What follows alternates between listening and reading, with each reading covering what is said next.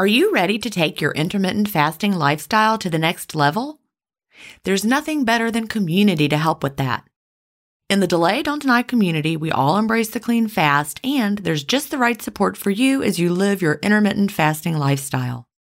You can connect directly with me in the Ask Jen group, and I'll answer all of your questions personally. If you're new to intermittent fasting or recommitting to the intermittent fasting lifestyle, join the 28-Day Fast Start group. After your fast start, join us for support in the First Year group. Need tips for long-term maintenance? We have a place for that. There are many more useful spaces beyond these, and you can interact in as many as you like. Visit jenstevens.com/community to join us. An annual membership costs just over $1 a week when you do the math. If you aren't ready to fully commit for a year, join for a month and you can cancel at any time. If you know you'll want to stay forever, we also have a lifetime membership option available. IF is free. You don't need to join our community to fast. But if you're looking for support from a community of like-minded intermittent fasters, we're here for you at jenstevens.com/community. That's jenstevens.com/community.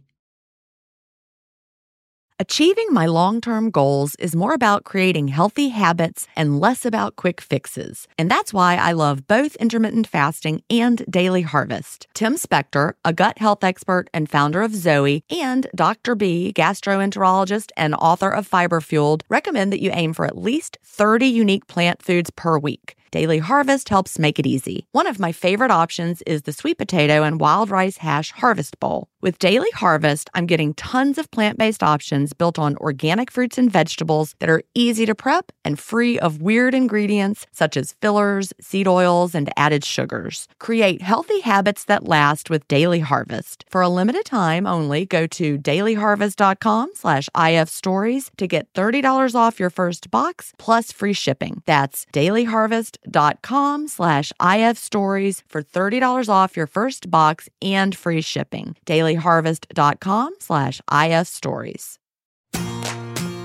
Welcome to Intermittent Fasting Stories. I'm your host, Jen Stevens, author of the New York Times bestseller, Fast, Feast, Repeat, as well as the book that started it all, Delay Don't Deny. I lost over 80 pounds thanks to intermittent fasting, after learning how to delay my eating rather than denying myself the delicious foods I want to eat. Now, who's ready to hear an inspirational intermittent fasting story? That's why we're here. So let's get excited to talk to today's guest.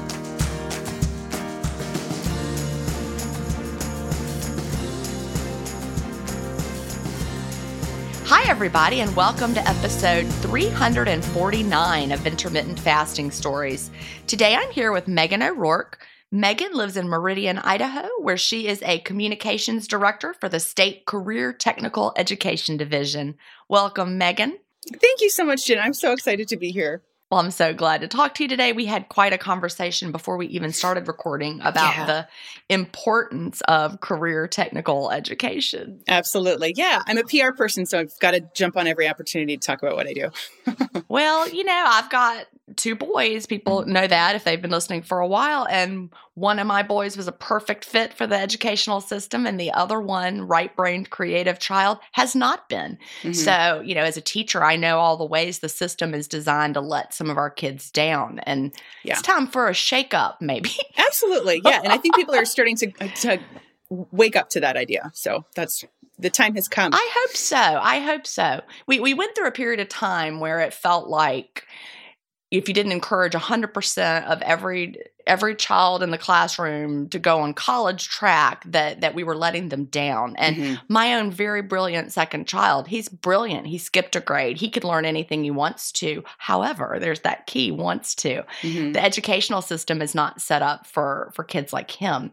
And he's been floundering. Hopefully he's coming out the other side and figuring it out as a young adult. But yeah. I mean, everybody needs training, but a 4-year degree maybe isn't the answer for everybody. And I think that's okay. Yeah. And having that conversation, I think, is very, very important because, I knew a 4-year degree was not right for my boy, especially not right out of high school. And that's also, how many people go on that college track and they like just follow the guidelines and then they come out with something and they're like, well, I don't know what I want to do. Well, my sister's like that. She has 2 degrees, one in anthropology and one in Native American studies, and she works in tech support. So it's just like, so why did we take out $70,000 in student loan to do something that we're not working in? Like, okay. That is a very important conversation. Yeah. When my boy, he's about to turn 24, when he, says, oh, I feel like I don't know what I'm doing. And I'm like, but you have 0 debt. You have 0 debt. Yeah. So you can figure it out and it's going to be a lot more comfortable. You got time to figure it out. Exactly. So anyway, well, thank you for allowing me to talk about that. Yes, thank you for letting me. We could do a whole podcast about it. I know. But in the meantime, I like to start by asking, what brought you to intermittent fasting and when was that? Okay, we've got time, so I'm going to go way back. Good. I'm built like my daughter. She's 9, and she is just muscle and bone, like just tall. I'm 6 feet tall. I was always tall and thin. I didn't own a scale. My mom was never into dieting. I never had diet brain.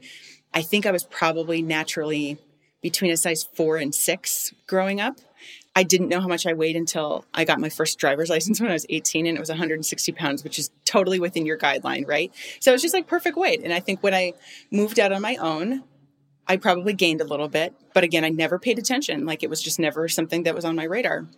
And I think my ex-husband was kind of my first serious relationship. Then I'm like, hey, maybe you need to take a little more effort in your appearance, So did he say that to you, or did you just like get that message? I noticed he's ex. Well, yes. And so I remember like, when we first got together, you said, I like the way you're put together. And I'm like, oh yeah, like I look great, and I felt really good about myself. And I felt, again, like I was probably within, like a 6 and an 8, just kind of naturally size. And I didn't pay attention.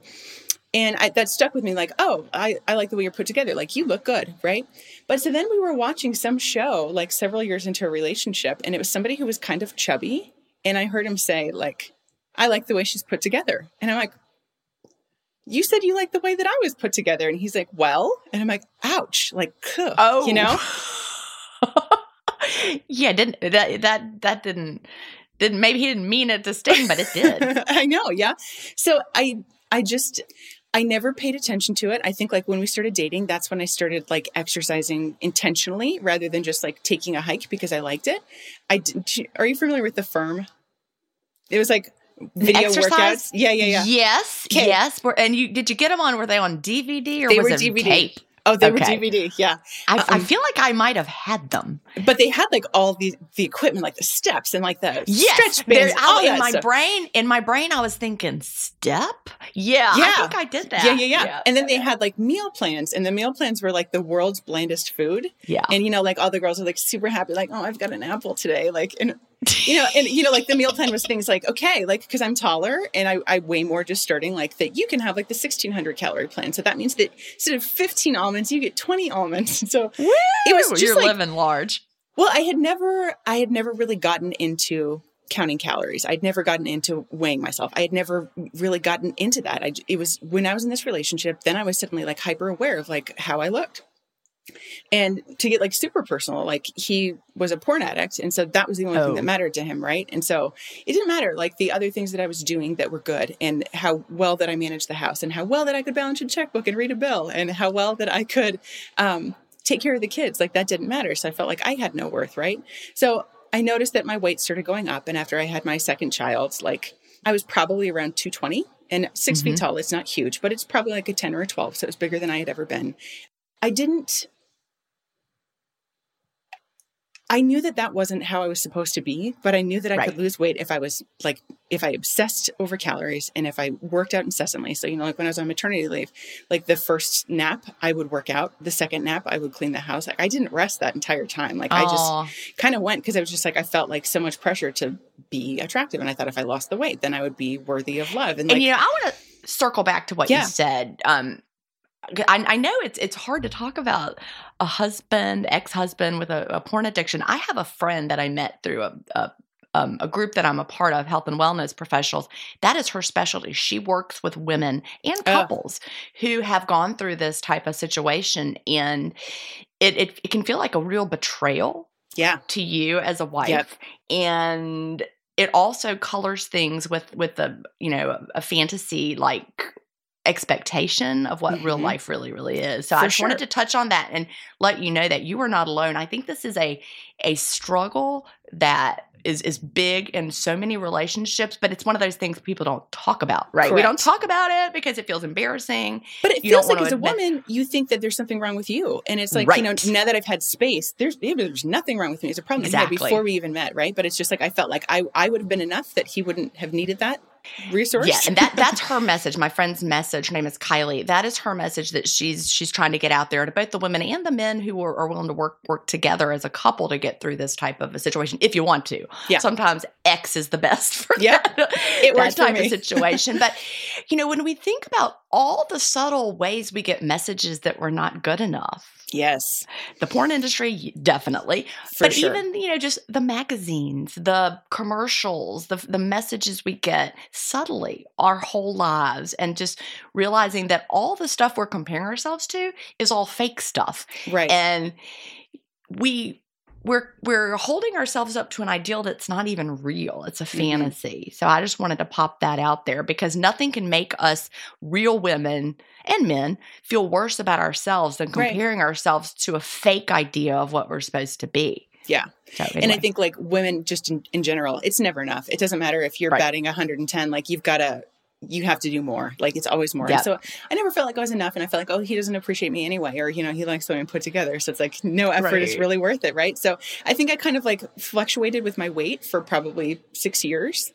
When we got divorced, I had the divorce diet, which worked great. That's a super way to lose weight. Like I have a friend that worked for her too. She was so stressed out through the whole process. She just shrank. She wasn't trying. No. Yeah. She just wasted away in front of us. I had West Nile in 2006, and that was literally the best diet ever because it was like I lost 15 pounds in 2 weeks, but then I couldn't walk for like 6 weeks. It was 6 months. So not recommended. Not recommended. Divorce was a better look on me, but and I think afterwards, just kind of getting my life back together, my health really wasn't a priority. When I started to get like back on board with tracking calories, and I could always do like, calories in, calories out worked for me, but it was like, I was so hyper aware of it. Like I used Lose It. And it wasn't just that I entered the recipes that I used, but it's like, I would take the time to look at like the package of butter that I had and write down the specific calories and fat for that specific brand for the recipes that I would build to count that. Like, and my mom, again, she's never been like a dieter. That's never been something that I saw. And, we will go over to her house and she'd make salmon with like capers and lemon and roasted asparagus and roasted potatoes, like healthy food. Right.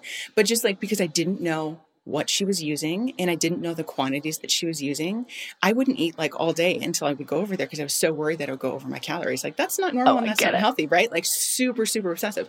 So I mean, have you heard me tell the story of taking a microwave dinner over to my for Thanksgiving? Yes. Yeah. Well, it wasn't Thanksgiving. It was spaghetti dinner. It wasn't Thanksgiving. It was a family meal though, and my stepmother was making spaghetti. And by the way, everybody, you might hear thunder in the background. Just thunder real loud. Did you hear it? Anyways, we're having a thunderstorm. Yay! But I knew she was making spaghetti, but I was counting calories and I couldn't rely on how much calories were in hers. And I knew she used a lot of cheese and all that. So it was a Michelina's spaghetti frozen dinner with 220 calories. And the fact that I remember that shows how crazy it is to try to live that way. Absolutely. Yeah. And so, like, again, ebb and flow. Like I could always lose the weight. It would maybe be for like 3 or 4 weeks. And then I fell off the wagon. And of course, obviously I don't want to lose weight enough. Otherwise I could stick with it and I could live like this my whole life. That's what we tell ourselves. Not eat anything, right? Never have pizza again. Like, and again, we internalize it. Like it's our fault that we failed. Like I wasn't enough. Like I couldn't do this. I didn't have the willpower to make this happen or make this stick. That was a good roll of thunder there. Woo, it's a big one. Yeah. We had such a big storm last night that the power went out and we didn't even lose power after Hurricane Ian. So, oh, wow. It was a big one. I've never seen the power go out here because a lot of our power lines are underground. Anyway, here at the coast. So, we do feel like we're not enough and that we're not trying hard enough. But that's the sad thing is we're trying so hard. Like we're not meant to have to try that hard. That is the message that I want to get across. Yeah. Yeah. So I got divorced in 2017. In 2020, it was the weight was coming off again. I was like about 185 pounds. And the day was January 15th of 2020. And I was walking into work doing absolutely nothing cool. And I slipped in the parking lot and I broke my ankle and I shattered it. It was trimalleolar. So it was like in 3 parts. One of them was like in 10 pieces. So this was right before COVID happened. Right. Like right when things shut down is when I was starting PT. Like I couldn't drive my car. I probably couldn't walk for about 4 months. Wow. My parents would come over and cook dinner. Like I had a cleaning lady at the time, bless her, who would clean. Was it icy? Did you slip on like ice? It was or ice. snow? It was nothing cool. Yeah. And so I still don't know how that could have happened. The ice is tricky. Oh my gosh. Yeah. So I had no idea like that it would be, and I'd never broke anything before. And especially like with your ankle, I had no idea how long that it would take to recover. Right. So pandemic happens. I switched jobs in August of 2020. So in that new job, which is where I currently am, I had a coworker and she was kind of dealing with some of those struggles. Because we're all women, right? Like we don't like our bodies. We don't like our weight. We're not happy with where we're at. We think there's something wrong with us. We're always nitpicking ourselves. So she tells me that she's doing intermittent fasting and she tells me about it. And she's like, yeah, I'm basically just not, I don't eat lunch until, 1 or 2. Then I have dinner and I don't keep track of things. And I'm like, that sounds like an eating disorder. And so she says, please don't talk to me until you read this book. Oh, so she gave me, yes. And she's so good about like saying what she wants and needs. And she's just like, I'm not going to talk to somebody who doesn't know what the hell they're talking about. So she gave me a copy of your book, Feast, Fast, Repeat. Which one? Feast, Fast, Repeat. Yeah. Yes. And so that was like in November. Thanksgiving happened. Right after Thanksgiving, I had COVID. So like back then they were telling people like the 10-day isolation. So the first 3 or 4 days I'm on my deathbed. My kids are like spending time between my parents and my ex. So I didn't have to take care of anybody for 10 days. So then like the last 6 days that I was waiting out, like the quarantine period, I read 6 books during that period. And one of them was yours. And so, it's like, man, just start with skipping breakfast. I'm like, I'm not hungry anyway. I'm sick. So I'm just going to give it a whirl and see where it goes. And can I backtrack just a little bit to how your friend's strategy of saying, don't talk to me again until you've read this. This is, I want everyone to hear this far and wide because you don't owe anyone an explanation. If somebody replies to you like Megan, oh, that sounds like an eating disorder, just say, all right, I'm not going to talk about it with you again until you read this book. If you don't want to read it, no big deal. Right. I'd be happy to discuss it with you after you read it. Then we'll talk. And that's it. Conversation over. Put up your boundary. We don't have to convince anybody of anything. Right. That's freeing once you realize that. Yeah. We all face stress in our daily lives. What if the answer to a better stress response is in one key nutrient? I'm talking about magnesium, and specifically Magnesium Breakthrough by Bioptimizers. This one-of-a-kind product is designed to reverse low levels of magnesium, which could have a positive effect on our stress response. But don't take my word for it. Here's a quote from a 2020 issue of the scientific journal Nutrients. Results suggest that stress could increase magnesium loss, causing a deficiency. And, in turn, magnesium deficiency could enhance the body's susceptibility to stress, resulting in a magnesium and stress vicious circle. I only recommend Magnesium Breakthrough by Bioptimizers. It's the only organic full-spectrum magnesium supplement that includes 7 unique forms of magnesium for stress resilience and better sleep. Simply go to bioptimizers.com/ifstories, promo code IFStories10 to get your Magnesium Breakthrough and find out this month's gift with purchase. That's bioptimizers.com/IFstories, promo code IFStories10. If you've been listening to my podcast for a while, you know what a fan I am of Dr. Tim Spector and the work he's doing with Zoe. I was first introduced to his work in 2015, and I've been following his research ever since. What I love most about the Zoe Science and Nutrition podcast is that they have weekly interviews with world-leading experts who explain how their latest research can benefit your health. Recently, I was thrilled to finally meet him face-to-face as we recorded an episode for the Zoe Science and Nutrition podcast, and this episode aired on April 11th. We had a chance to talk about the world's biggest intermittent fasting study, and I had the opportunity to explain the clean fast to Jonathan, which may explain why he didn't enjoy his prior experiences with fasting. Search for Zoe Science and Nutrition on your podcast player or on YouTube to hear the latest episode, and don't forget to look for the April 11th episode to hear me, Tim, and Jonathan talk about the world's biggest intermittent fasting study. And so like, and again, I think with your teaching background, and again, I work with teachers, my parents were teachers, like you just have a way of explaining things in a really accessible way. So it's just like, Well, I got thank you. it. This made sense. Yeah. So I'm a rule follower. Like I followed the rules. I did the 28-day fast start. I didn't weigh myself. I just, I think my window initially was probably like noon to 6. So it wasn't like a really, big window, but it was like, I felt like I was full within that period. So 28-day fast start ends. I weigh myself. I'd lost 2 pounds, but it's like the point really isn't to lose weight during that period. It's just to acclimate. Right. Yeah. So we always do like movie night on Friday. So we order pizza and we have popcorn.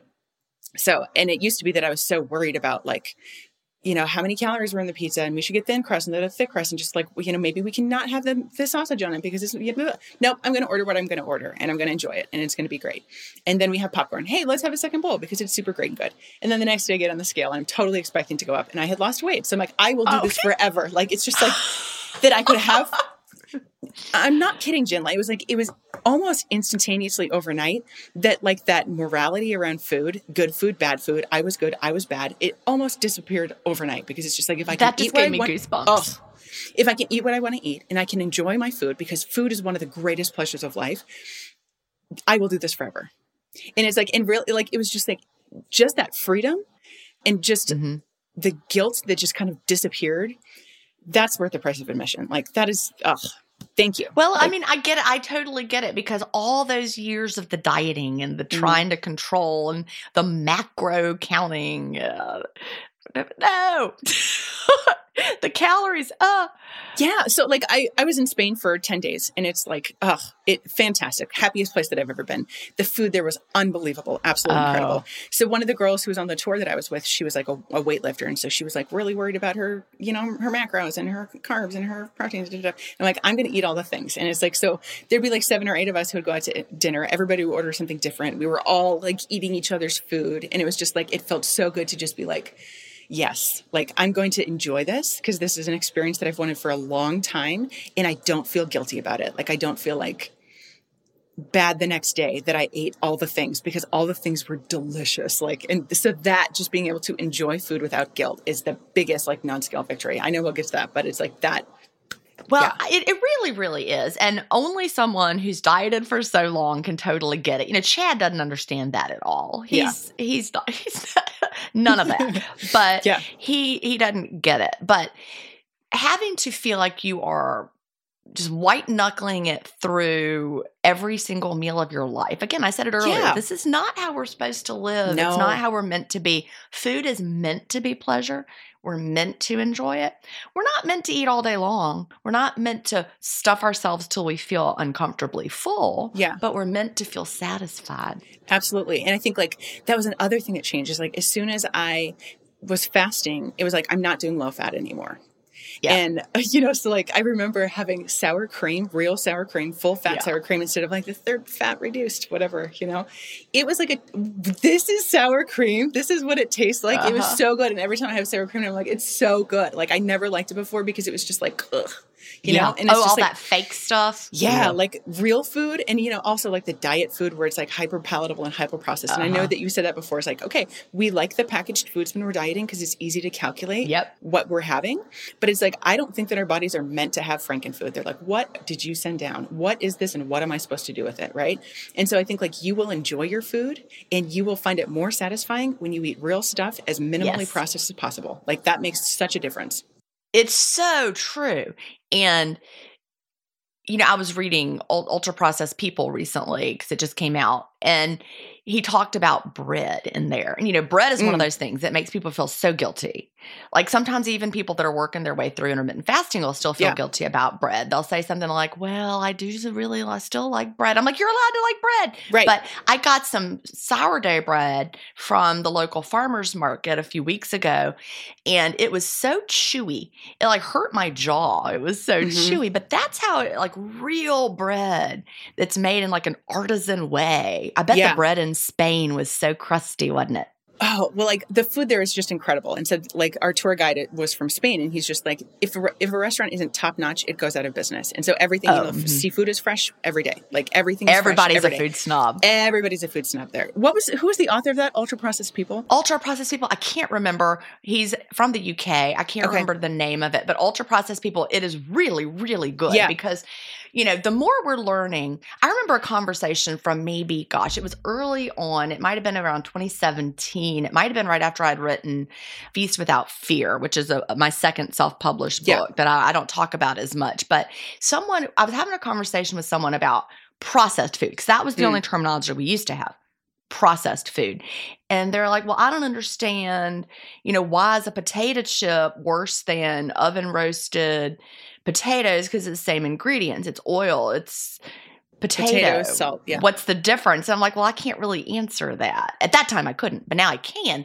But it has to do with the hyperpalatability of the crunchy thin chip and those oils versus it's all about what your brain perceives, what your stomach perceives, how it goes through your stomach, what happens in your intestines. So complicated. Yeah. I love that we're figuring it out.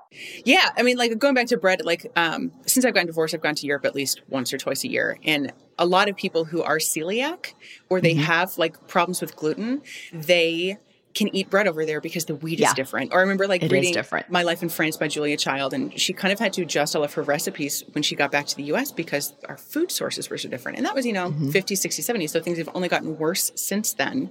But, like we are growing things for volume. Like we are growing things so that it's fast and we can process things. And I think it was actually on your podcast, one of your guests from Australia said that like the boxed foods are really expensive there because they're not subsidized, like the wheat and the corn. True. That's crazy, right? But it's just like, let's discourage people from eating what they shouldn't be eating.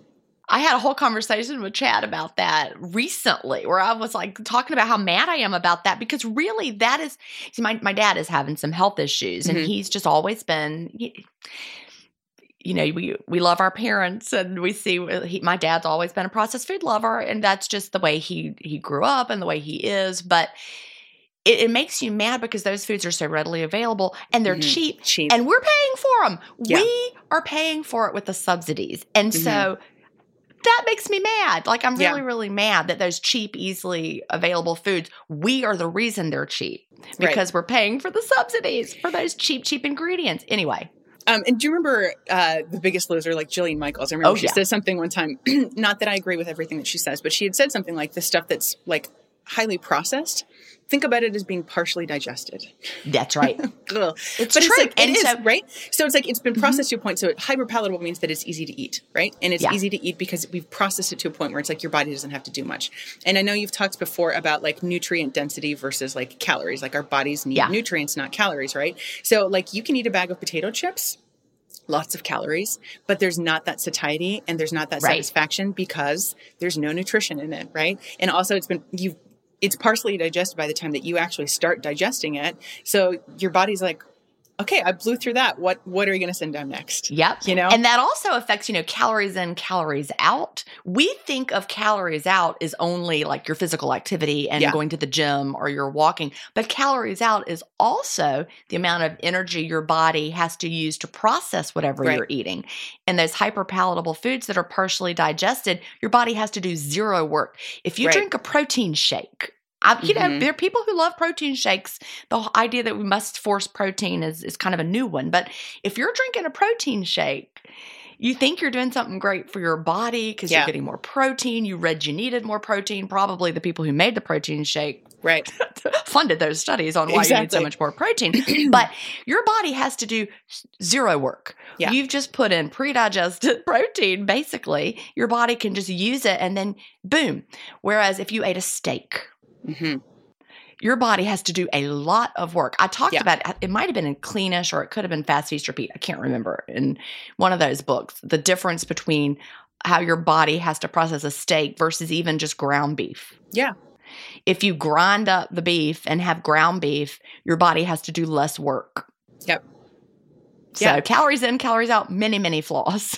There is. And it's just like, it's crazy to me how many people are still in that mentality. Or that's the only way that they feel that they can live. Or, I think, so I didn't I think calorie restriction was kind of the way that I rolled until I found intermittent fasting. But I did dabble with like Weight Watchers and with keto. Right. And I loved keto because I've never met a charcuterie plate I didn't love. Like fat and cheese, let's do this all day. Ditto. Like, great. But here's the deal is that like if I wanted to have a glass of wine, I could say like I could be like protein fat all day. But it's like that glass of wine is all your carbs basically. And then if I had 2 glasses of wine, I'm out of ketosis. So then you're like in keto flu for 3 or 4 days before you get back into it. So like when I was in ketosis, it was great. But getting there, awful. And it's just like not flexible. Plus you're so micromanaging everything. And it's just like, we're not supposed to live that way. Our brains aren't calculators. Like you can be aware of so many other things in the world if you're not focusing on like your macros, right? I'm going to just tell you, one of the worst hangovers I remember having in my entire life was when I was trying to do keto one time. This is before intermittent fasting. This was maybe around 2012 when I was still struggling so much. I don't remember what year it was exactly. It was a few years before intermittent fasting, but I kept trying low carb over and over, even though it never worked. But I was at a conference with a friend and I was low carb and we went out to dinner and I had a low carb meal. It was like a burger with lettuce wrap or Sounds something. good. I don't know. Anyway, no bread. I had no bread, but I drank maybe 3 glasses of wine because we were out. But I was low carb. I think I might have had a salad with low carb dressing and then like a piece of meat, like I said.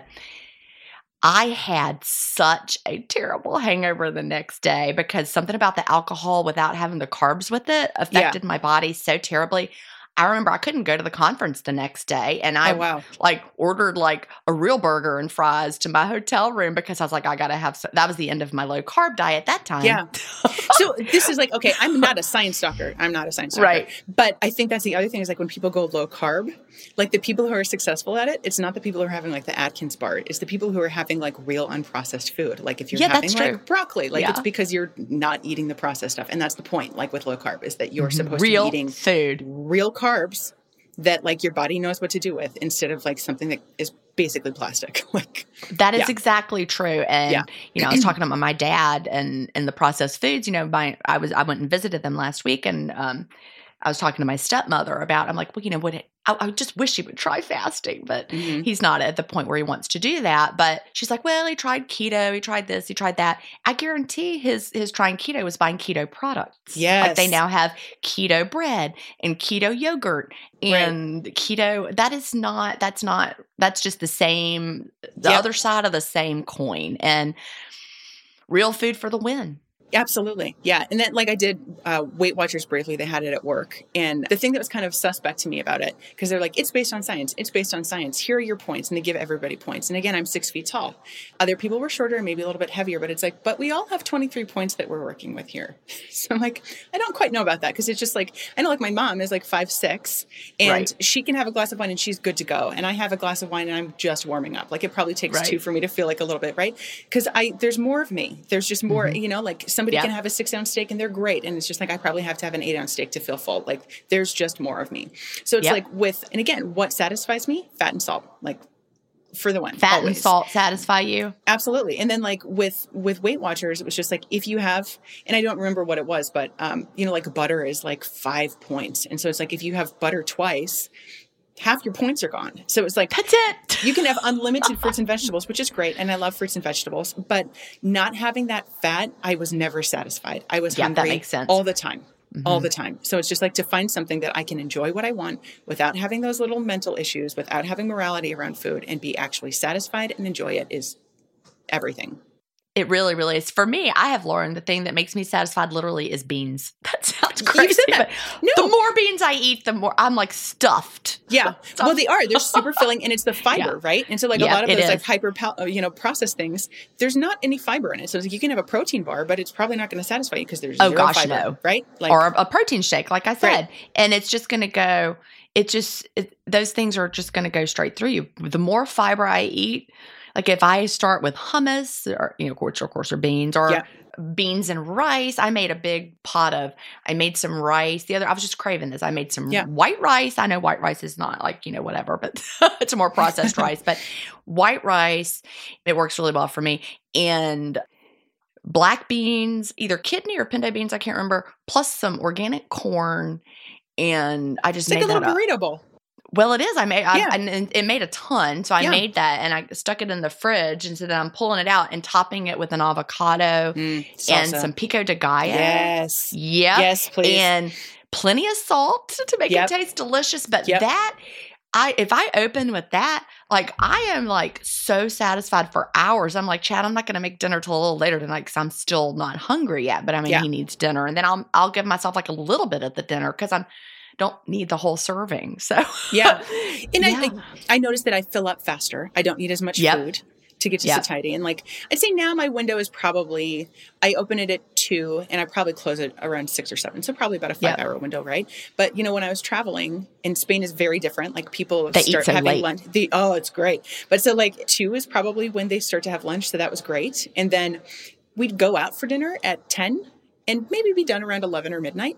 So it was longer when I was there, but it still felt good to me because I wasn't having that in the morning. And then like the week that I got back, which was last week, we had a conference at work. And so then it was just like, you know, you have snack hour at 9 and then you've got, you know, lunch at noon. And then we have like a dinner situation at like 6.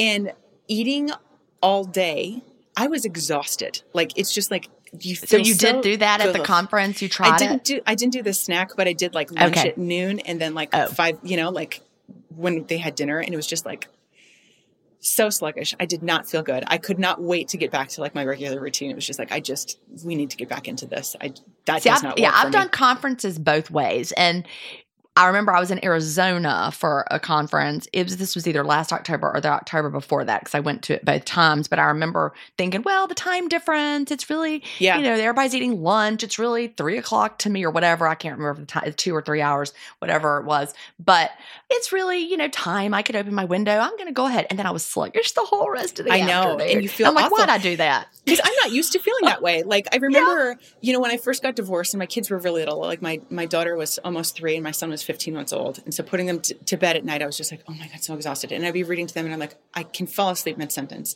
And now it's like, sometimes I have to take sleeping pills at 10 o'clock because I'm still wired. I could still go. Like, I have energy all day. Like, I don't have that slump ever. I don't have that 2 or 3 p.m. slump. Like, I don't need coffee in the afternoon. I'm good to go. And then the next day after my lunch, the next day, I can remember sitting at the table with people and not eating. And they were so like perplexed and alarmed. And they know I'm the intermittent fasting person. You know, 'cause we're all known for whatever our thing is.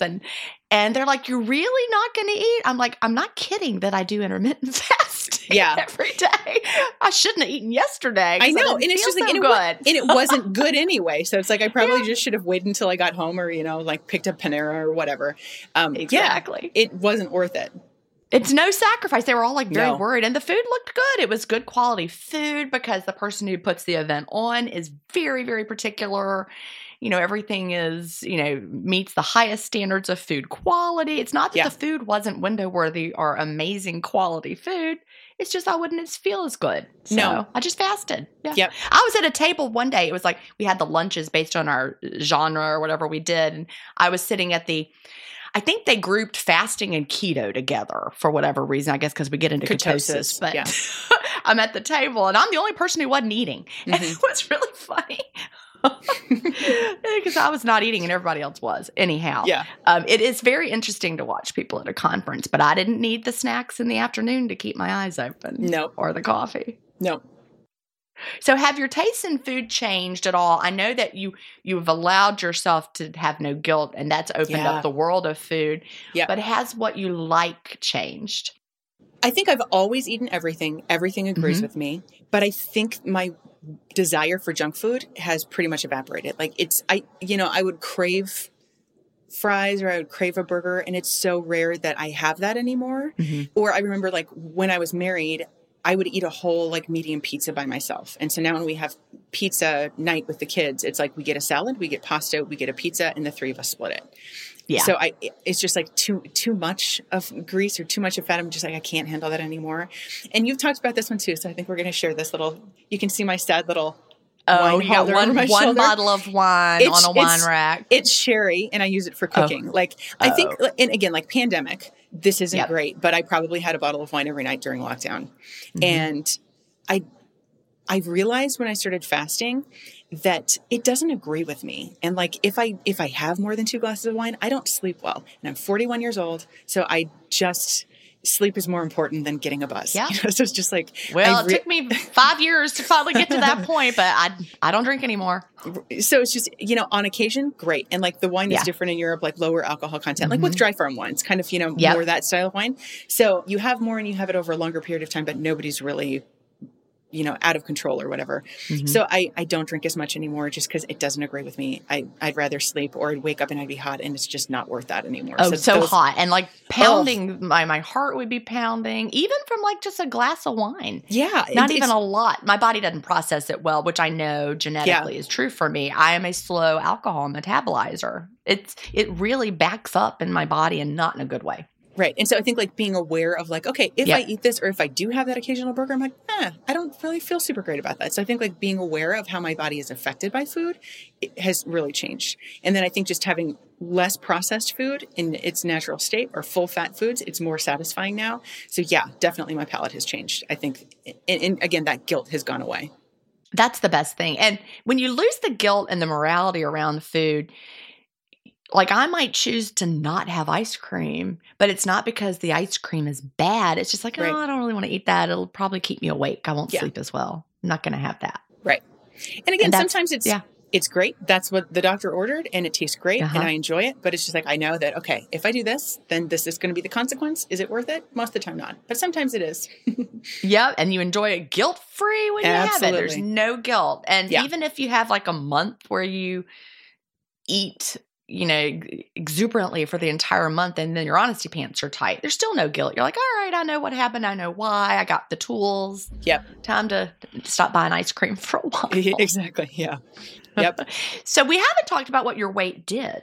Yeah. So when you started, it was... so it was 185 right before I broke my ankle. And then I was probably up to about 200 afterwards because I wasn't, I wasn't walking or doing anything physical. Right. But now I'm like 170. So I said that I would email you when I lost 30 pounds. And I did. I think that was May. Yay! I don't know what happened to my voice. So not a huge drop. And again, that was from November of 2020. And we're recording this in August of 2023. So nobody's going to buy that magazine that says like lose a quarter pound a week. But it's like I kept it off. I didn't measure anything. I enjoyed myself the whole time. So I'm cool with that. And again, that guideline, 100 pounds for the first 5 feet and then 5 pounds for each additional inch. 160 is ideal. I think, is it 5 pounds? Yeah, it is 5 pounds. So 160 is ideal. Would be ideal. That's kind of the goal. But I think that's another thing that really changed is this concept of instead of a goal weight or a goal size is having a goal body.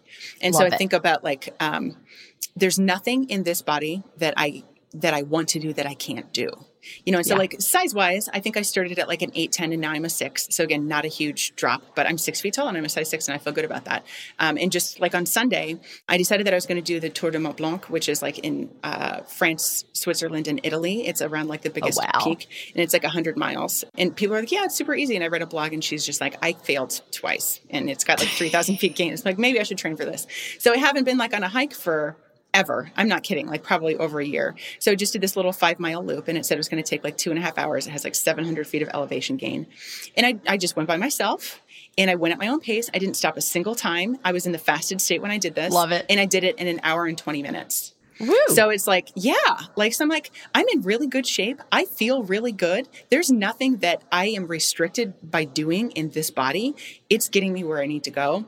If I don't lose another pound, I feel like I look great. And more importantly, I feel great. And it's like, again, we talked about that just feeling like you're never enough. I'm just like, you know what? I'm good. I'm all set. Like, I love myself. I love my body. I'm so proud of what it's been able to do. And I'm just like, I'm in awe of like how I've been able to heal. Like I came back from a really bad ankle injury and, that yo-yo dieting, the fact that it's like at least over the last 2 years, it hasn't been substantial, but it's been going in the right direction, right?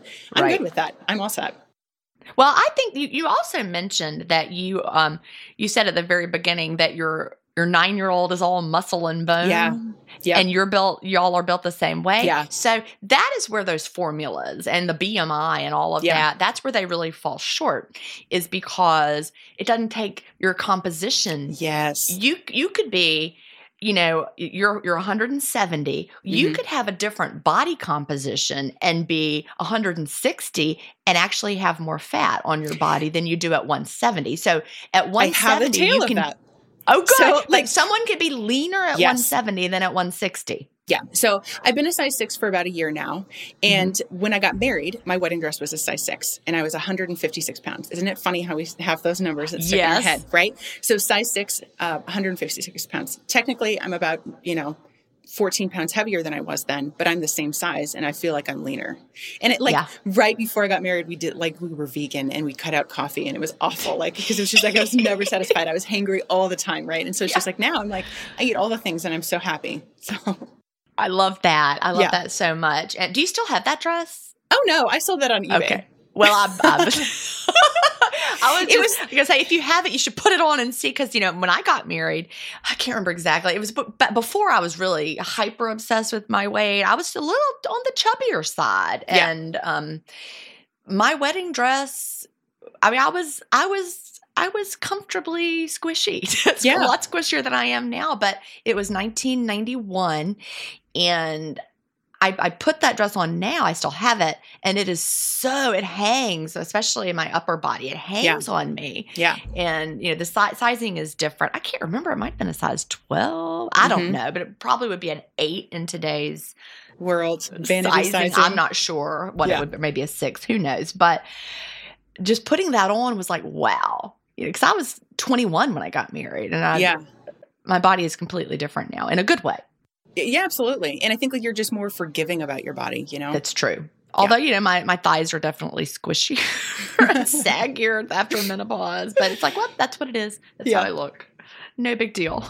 But I love that. I love that you feel good in your body. You feel comfortable with it. And you've released the idea of what it should be or what it must be. And I think, again, going back to what women think they need to look like and how they think they need to be, I think, and it was something that I picked up from your podcast, was just what do you want to do in your body that you can't do? Right. And so it's just I have friends who are just I wish that I could go to yoga class, and not be embarrassed, just go. I taught yoga for 7 years. I'm just go. You need to do that anyway. But what do you want to do? Is it run around with your kids? Is it to go on a big vacation? Is it to be able to walk upstairs without getting winded? What do you want to do? And that should really be your measure, because it's just I think we think if we get to that ideal weight, then we're going to be happy. Or I know that you've said before is I'll get healthy and then I'll lose the weight. But it's nope, you got to lose the weight and then you get healthy, right? So it's think about, instead of that ideal size and that ideal weight, what is it that you want to do and how do you want your life to be different than how it currently is? And that's really, that's more motivating than being, your high school weight for your reunion or a certain size for your wedding, This episode is brought in part to you by Audible, your go-to destination for thrilling audio entertainment. Whether you're looking for a hair-raising experience to enjoy while you're on the move or eager to dive into sinister and shocking tales, Audible has an exclusive collection of thrillers from best-selling authors that will keep you on the edge of your seat. Like James Patterson's first audio-only thriller, The Coldest Case. Experience stories like never before, where every chilling detail is brought to life by captivating sound design. Plus, as an Audible member, choose one title a month to make yours forever. And now, new members can try Audible free for 30 days. Just visit audible.com/WonderyPod or text WonderyPod to 500-500. That's audible.com/WonderyPod or text WonderyPod to 500-500. We're driven by the search for better. But when it comes to hiring, the best way to search for a candidate isn't to search at all. Don't search. Match with Indeed. Leveraging over 140 million qualifications and preferences every day, Indeed's matching engine is constantly learning from your preferences. So the more you use Indeed, the better it gets. And listeners of this show will get a $75 sponsored job credit to get your jobs more visibility at Indeed.com/match. Just go to Indeed.com/match right now and support our show by saying you heard about Indeed on this podcast. Indeed.com/match. Terms and conditions apply. Need to hire? You need Indeed.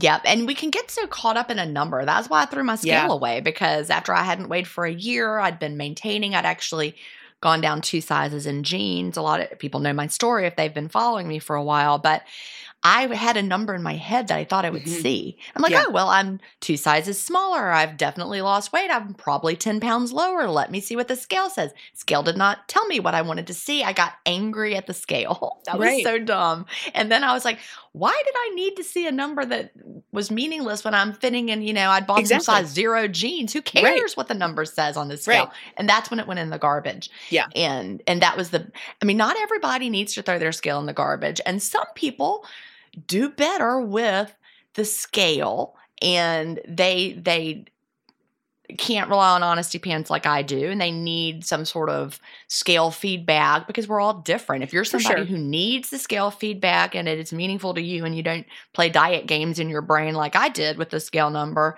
then keep weighing. But for me, that's gone. And also, that's just a number, right? Like if I said that my business made $1 million last year, would you think I was doing good or bad?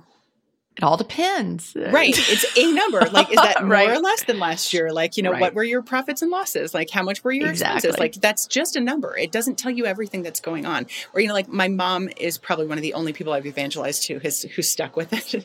And she's like, I've only lost 5 pounds. She's like, but I don't have like the muffin top. And she's like 73. So she's doing great. Aw. Like I'll come home and she's jumping on the tramp with my kids. So she's living Love her best that. life. But yeah, it's like, do you feel better? Yeah. And she has rheumatoid arthritis. So like she's in remission with that. She's doing great and she's very Love active that. and she's very fit. And, she's like, my pants feel better. Like, it's like, it's 5 pounds. Like you didn't gain 5 pounds and you've noticed like that things have changed. So like maybe that isn't a really good gauge of how this is working for you. And you also don't know. Yeah. So I think like it's just a number. It's just information. Don't put so much weight on it, literally and figuratively. I love that so much. And that really, my message probably has morphed over the years as I've gotten older and maybe wiser. I don't know, but I know we want to lose excess fat if we are carrying around a lot of excess fat, but we also want to feel good in our bodies. And, you mentioned having a goal body. I also think we need a goal lifestyle. Absolutely. And you need to live in a way that feels good and you find that balance. I could be skinnier. I notice I'm using quotation marks. There was a time back in the early 90s when I weighed like 118 pounds. It was in my low fat days. That was the lowest weight I ever saw on the scale that I remember after going through puberty. It was that 118. But I was like restricting so much. That was definitely not a goal lifestyle. I could get there again. Sure. If I restricted. I don't ever want to get there again. No. Nope, I don't either because that is not the lifestyle I want. So when you're deciding how do you want to live, you have to design a goal lifestyle that you can do that feels good. Yes. And so like, I know that you always ask about like non-scale victories or like what advice we have, but I think like the biggest piece of advice is don't do a single thing to lose the weight that you are not willing to do to maintain it. So like, when I think about, again, I could always lose weight if I was tracking calories and being incessant about putting in the recipes / the ingredients, like, and going so microcosmic on things. But did I want to do that? No. And that's why I would fall off the wagon after a couple of weeks. Like, don't do anything that you don't want to do long-term. Yeah. And that's where intermittent fasting comes in so beautifully. It's not something you do for a little while, then you stop doing. It's a lifestyle and you're going to feel so much better. And it's so good for our bodies, like brushing your teeth. Yeah. You don't stop brushing your teeth. You do it every day, the same with fasting. We just keep doing it. So tell us some of your non-scale victories. Okay. I've had to keep a list as they've gone by. I love that. Sometimes when I listen to things like on your podcast, I'm like, oh, that's weird. But okay. So we're going to go tops to bots. So I'm I like the weird ones. So the first place that I went gray was at my temples. And you can see that it's turning black again. Wow. So like my hair is that's changing, a weird, right? that is a weird one So that no weird, one right? would believe till it happens to you. I used to have frequent headaches. Like I would probably have them weekly, if not daily. I always had like Excedrin migraine on me. I don't get headaches anymore. Like I was cleaning like my nightstand and I noticed that there was an Excedrin migraine in there and it was expired. So I'm like, okay, we're going to throw that away. And I don't need it. Or, when I was in Spain, I had jet lag really bad because I was up for 36 hours. So I had a really bad bad headache. And I didn't pack anything because I don't have aches anymore, So, I'm kind of like struggling around, Madrid at midnight trying to find a 24-hour pharmacy because I needed headache medicine because I just don't carry it with me anymore. Yeah, I used to carry it in my purse. I always had something in my purse for a headache and I don't anymore. No, yeah, I just don't need it. So I used to have rosacea really bad. And it's like, it's completely cleared up. That's completely disappeared. My eyelashes they look fake, but they're real. They've grown back thicker and longer. The weird one that I never would have looked, but someone on your podcast said it, is that my elbows are nice and smooth now. I have like the elbows of a toddler. Scars have started to fade. Like, so I've got one, I cut my hand when I was like in high school. And that one's starting to fade, so things are kind of going away.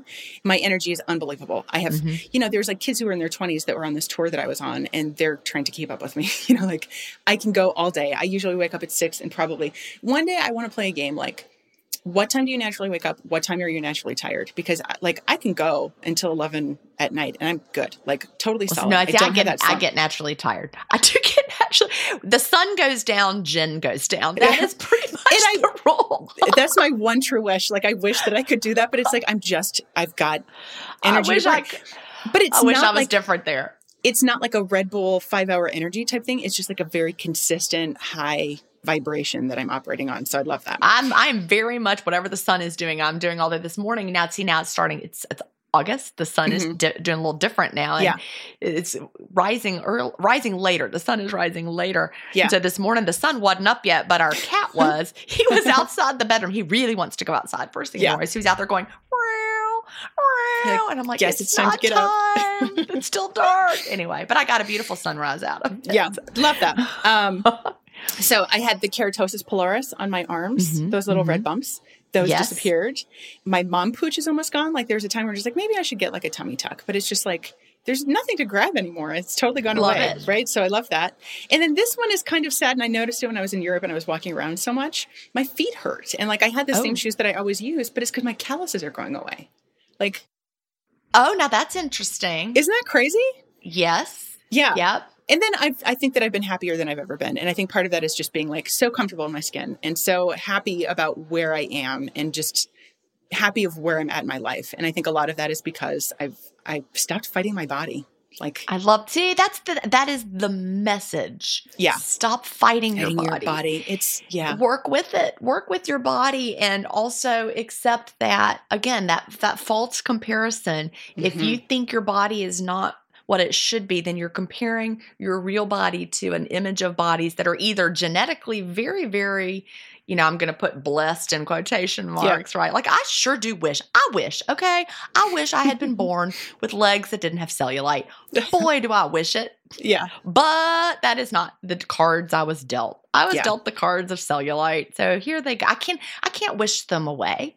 Yeah. I actually made it worse. I don't know if I've ever talked about this on the podcast. There was a tool that I saw on Facebook way back years ago, and I tried it, and I swear it made my cellulite worse. It was supposed to make it better. I wish I'd never, because I looked at some photos from when we first got Ellie, our cat, and I'm laying there, and it was before I had used this tool that was supposed to make your cellulite go away. And I was looking at the back of my thighs, and they looked way better. Then I got this tool, and I think it made everything saggier and worse. Weird. But I'm like, oh, well. Yeah, and I think, if it wasn't for the pandemic, because I have naturally, dark brown hair. Yeah. But it's, very gray. And I started going gray when I was 18, right? And so, in lockdown for 3 months, we weren't allowed to color our hair. And I'm like, I'm just doing it. I'm just going to go gray. And I think, I spend $120 getting it colored every 4 to 6 weeks. And then 2 weeks later, it'd be sparkling. I'd be doing the powders and the sprays and stuff, just always fighting this. We must not show that we are aging. And it's aging is a privilege. So I think the combination of fasting and then the pandemic, I'm just I'm not going to fight myself anymore. I'm not letting myself go. I'm going to let myself be. You do what you need to do, body. You know what's up. I love that so much. And there's so much peace that comes with it. And when we're working with our bodies, our bodies have wanted that all along. Yeah. Yep. And I'm finally listening. I love that so much. That's the message I want to get across. But, I also go and I look at, we have a place nearby called Brook Green Gardens, and it's a sculpture garden, and it always has different art installations. But if you go to the sculpture area where they have the naked people in there, the naked women sculptures, right? The women all have the pooches, all of them, all those old sculptures from the ages of a beautiful woman's body. I've never once looked at one and the woman had a 6-pack. Nope. No. Well, it was a sign of wealth. If you have a little extra on you, you have money to eat food, and also you don't have to work. So the people who are really lean were kind of the farmers, and they were laborers, right? And so the wealthy people, they had a little junk in the trunk. you know? Absolutely. That's the thing. I think that's how we're supposed to be. So, you mentioned before you love to hike. What else do you like to do to move your body? So, again, single mom. So I love streaming workouts. So I've used like Daily Burn, Fit on, Beachbody. Like I don't believe in like their nutritional philosophy on Beachbody, but I love their workout programs, right? So I'm doing something different all the time, like a cardio dance. I love yoga. I love Pilates. I love to hike. I love to swim. We have a neighborhood pool. So my mom and I invented, it's called Pooltensity. So it's like high intensity interval training in the pool.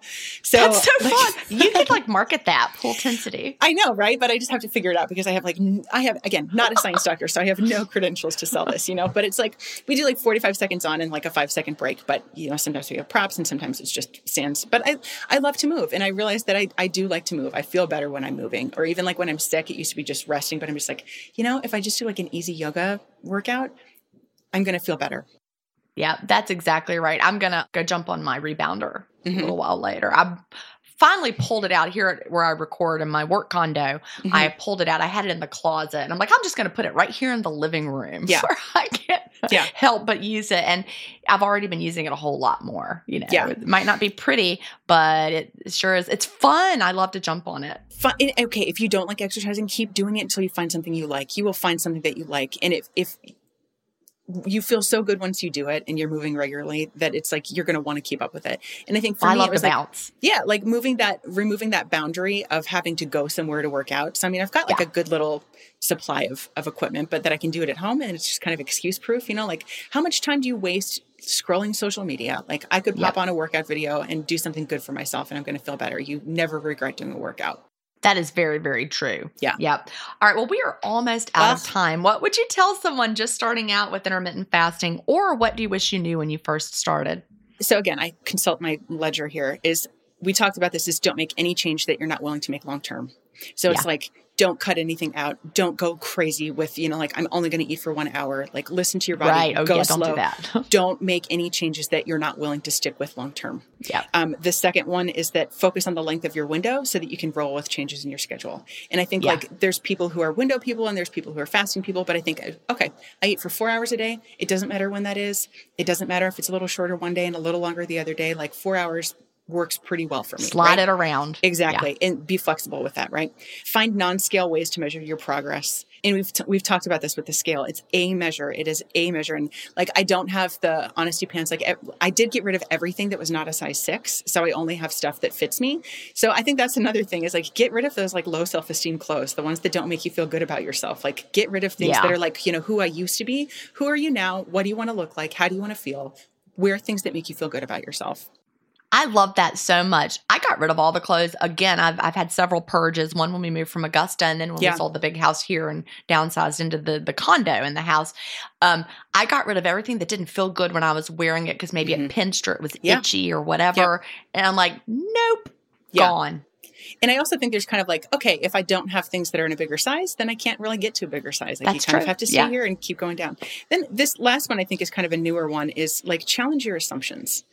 You assume that you're not going to be able to cut out breakfast or whatever it happens to be. You assume that it's going to be difficult to not eat for X hours a day. You assume that you're going to just do this until you get to your goal weight, right? You assume that you can't do 1 meal a day, right? Challenge those assumptions, test them out, try for yourself. Like try before you buy. I love that. I would add one to that. You assume that once you get to goal, you're going to want to have a longer window. Then you're going to get there and you're going to be like, oh, I don't really want to have an 8-hour window. I thought I would. Right. Or you assume that if you get to a certain weight or size that you're going to be happy. Like happiness is an inside job. Yeah. You have to get there. Like, oh, love it. And I think there's a lot of people that kind of get to that weight and they realize that they're not happy. So it's like, make sure that you're doing work like spiritually and emotionally as you're going through that journey, and just learn to fall in love with yourself. Happiness is an inside job. Yes, that is so true. Yeah. I love that. Well, Megan, it has been delightful to talk to you today. I have loved it. And thank you so much for sharing your story. Thank you so much for giving me a platform to talk about it. Do you have an intermittent fasting story to tell? Email me at jen@intermittentfastingstories.com and I'll add you to the lineup. That's GIN@intermittentfastingstories.com. The world wants to hear your story. That's it for today. Remember, I may have a doctorate, but I'm not a medical doctor. So don't use anything you hear on this podcast as a substitute for medical advice. Please always check with your doctor or healthcare provider if you have medical questions.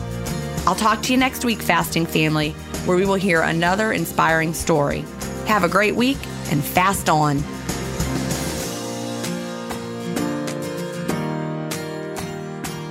Intermittent Fasting Stories is edited, mixed, and mastered by Resonate Recordings. To learn more, visit them at resonaterecordings.com or email them at hello@resonaterecordings.com. Intermittent Fasting Stories listeners will receive a free offer if you mention that you heard it on the podcast.